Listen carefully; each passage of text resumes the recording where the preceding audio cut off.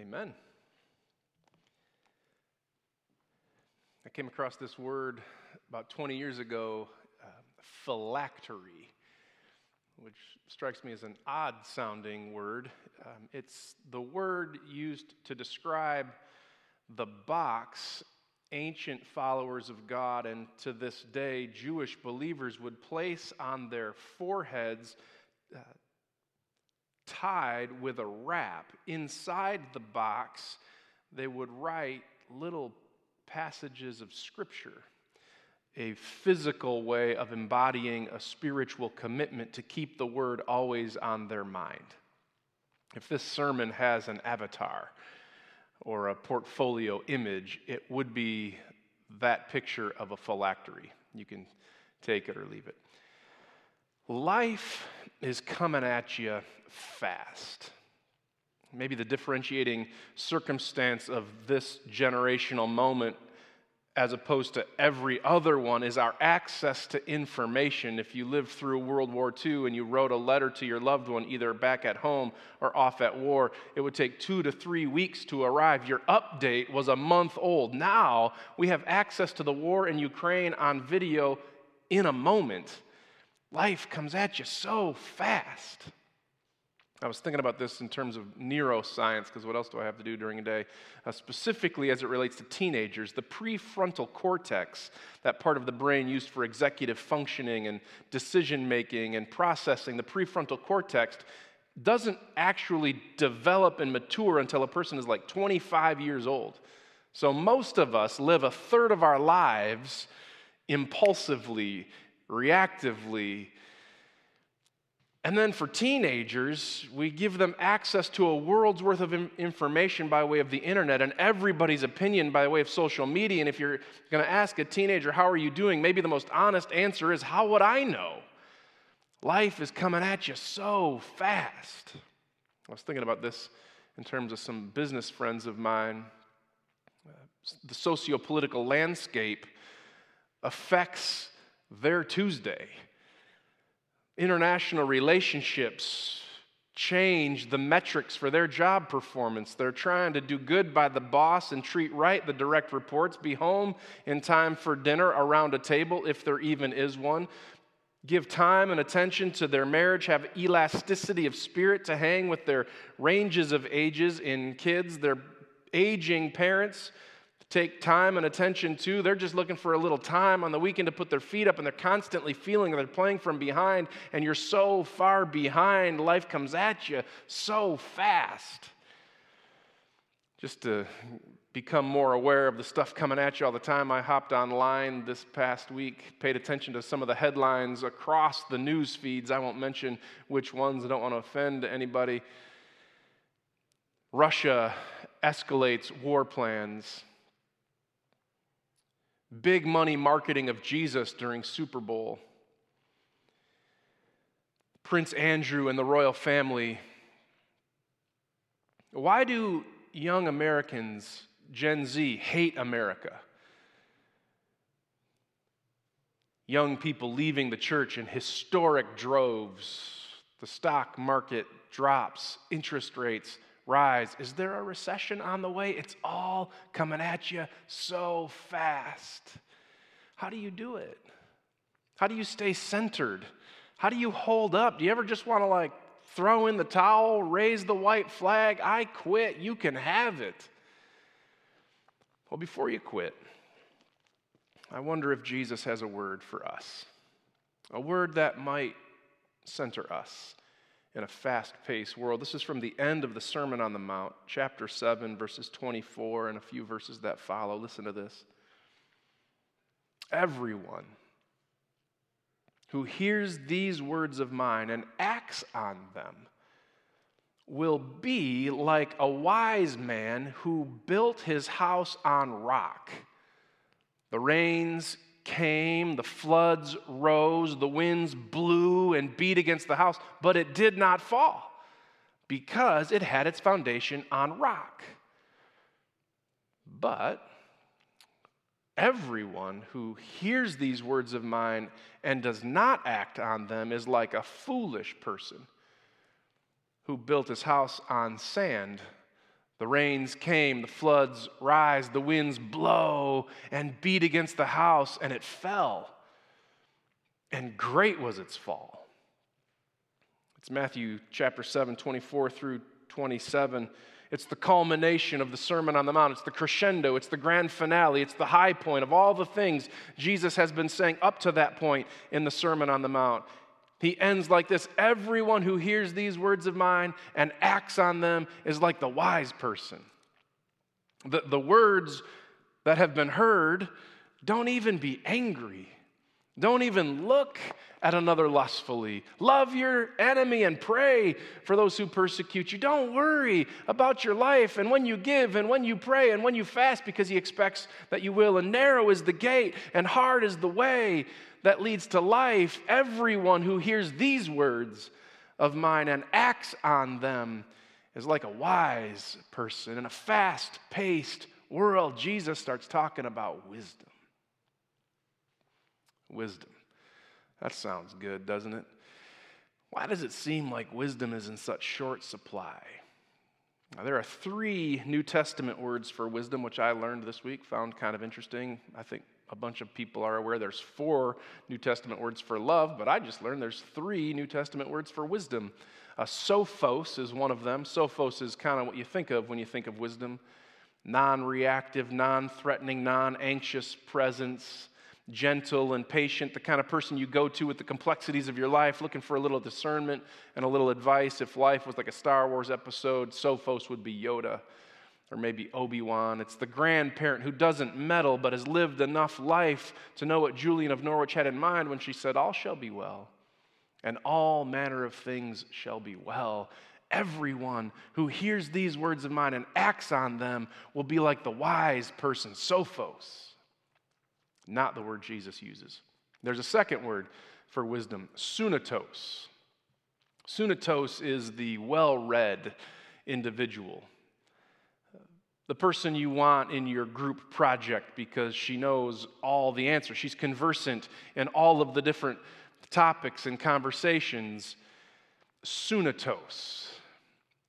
Everyone who hears these words of mine and acts on them will be like a wise person, sunatos, not the word Jesus uses. There's a third word for wisdom, phronimos. Phronimos from phroneo, which I realize isn't particularly helpful, is the word from which we get our word diaphragm. Like breathing, the diaphragm takes in the oxygen where it collects in the lungs and interacts with the circulatory system, sending out oxygenated blood to every other organ. The diaphragm works from the inside out. The diaphragm is the force that guides us from the inside. It's the constitution, phronimos.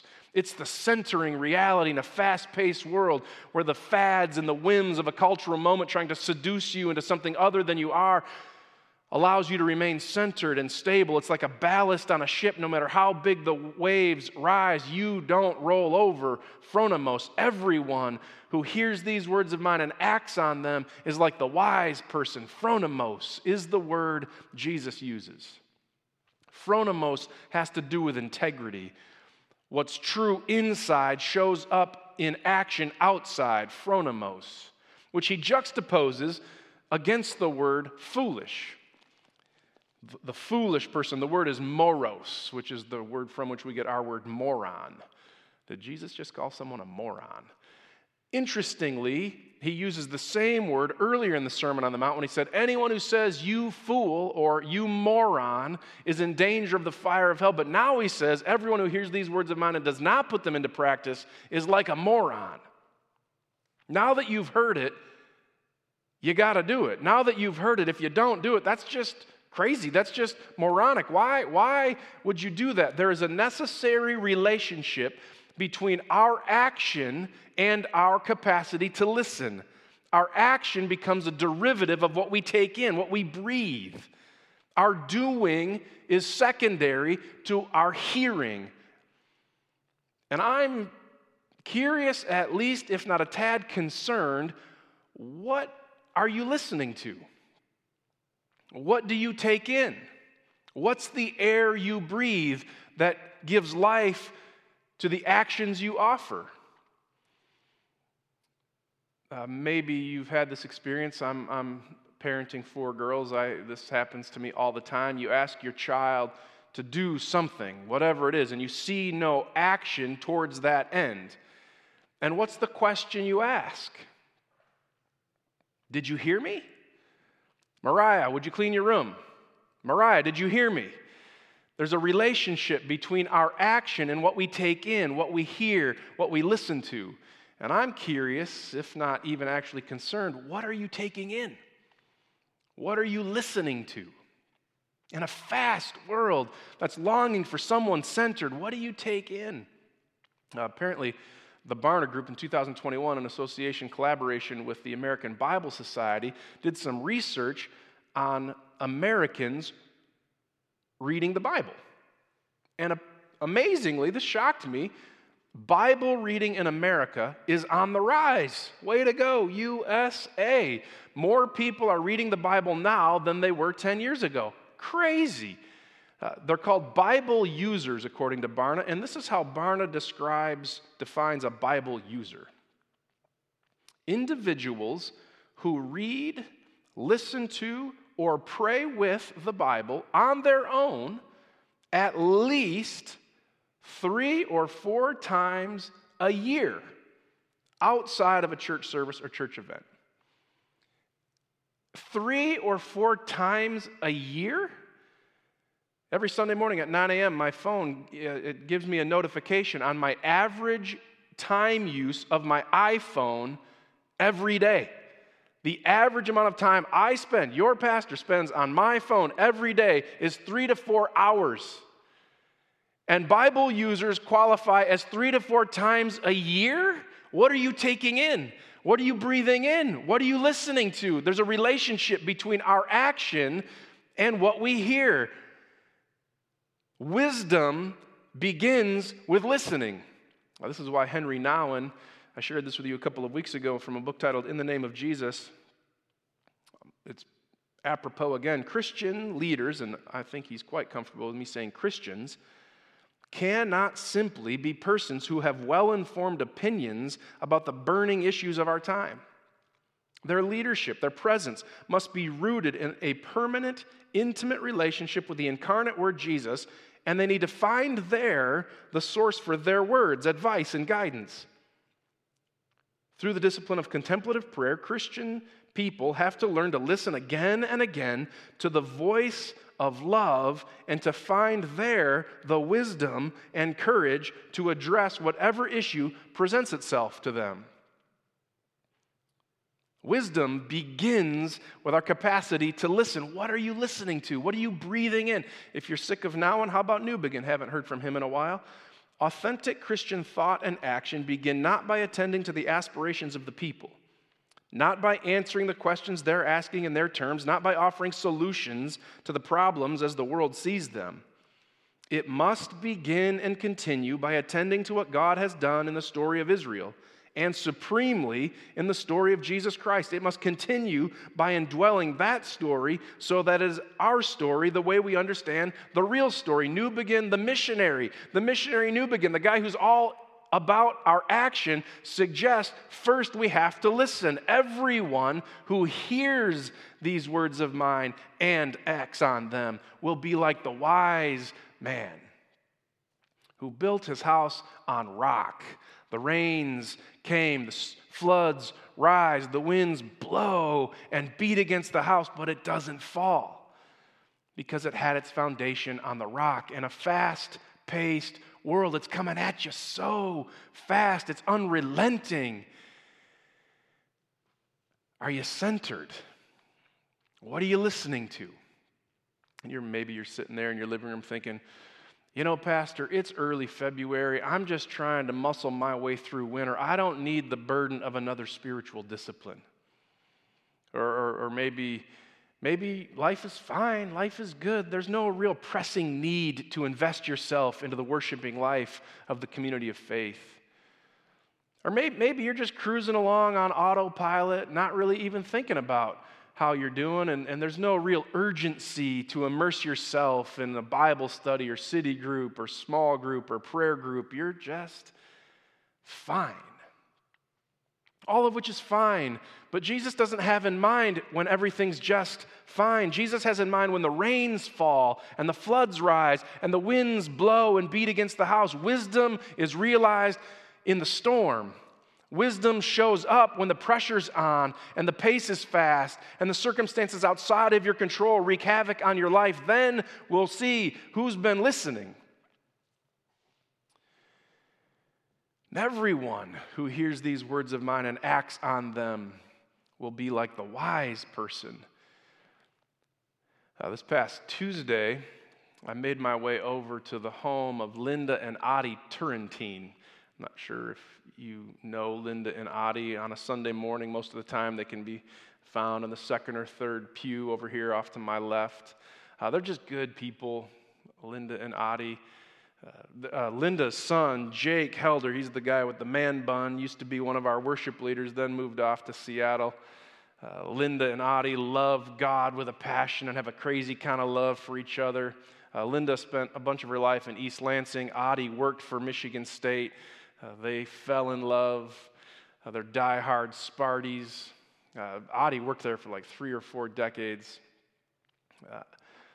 I made my way over to their home on Tuesday. Just wanted to check in on them, pray with them. Linda, last July, it was just a normal day, just going about her business. She was walking from her bedroom over to her closet, and all of a sudden, it seemed like everything was lilting left. She just fell over.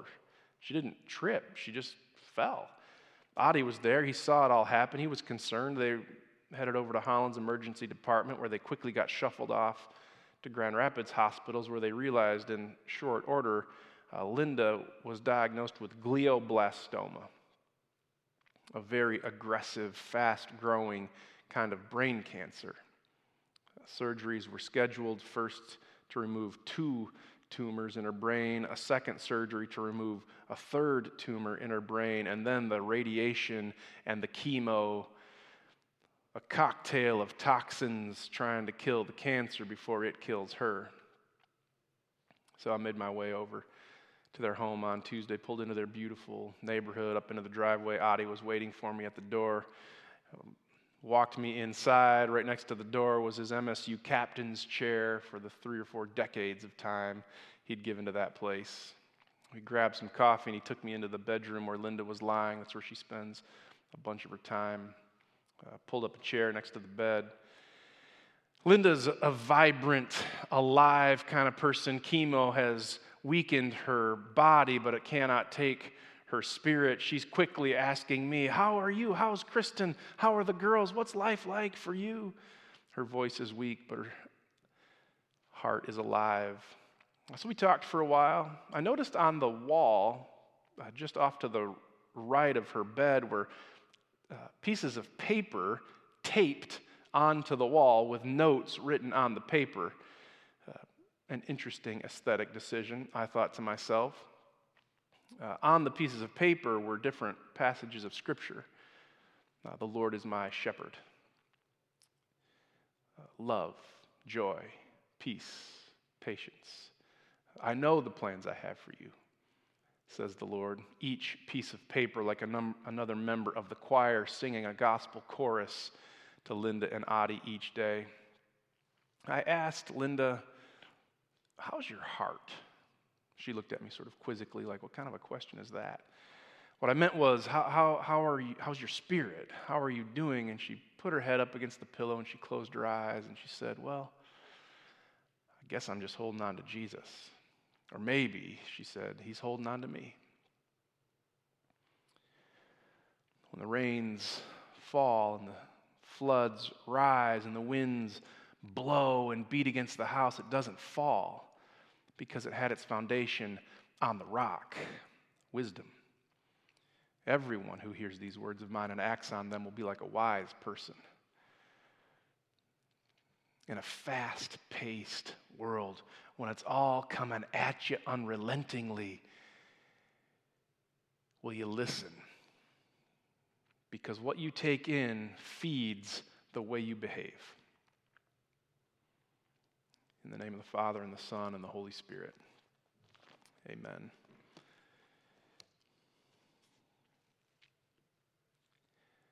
wisdom. Jesus is asking for wisdom. Jesus is wisdom personified. Jesus shows up here at the table. The bread broken for you, the cup poured out for the forgiveness of sins. If you believe Jesus is Lord and acknowledge him as Savior, you're welcome to partake of communion in this way. Maybe you've got some bread and juice, crackers and wine. If you're not at that place in life or faith, this isn't meant to be awkward or manipulative. We're grateful you've hung with us this long. I'd love to meet you, love to walk with you, hear some of your questions. You can email me, jon@pillarchurch.com. For those who do partake, come as you're ready.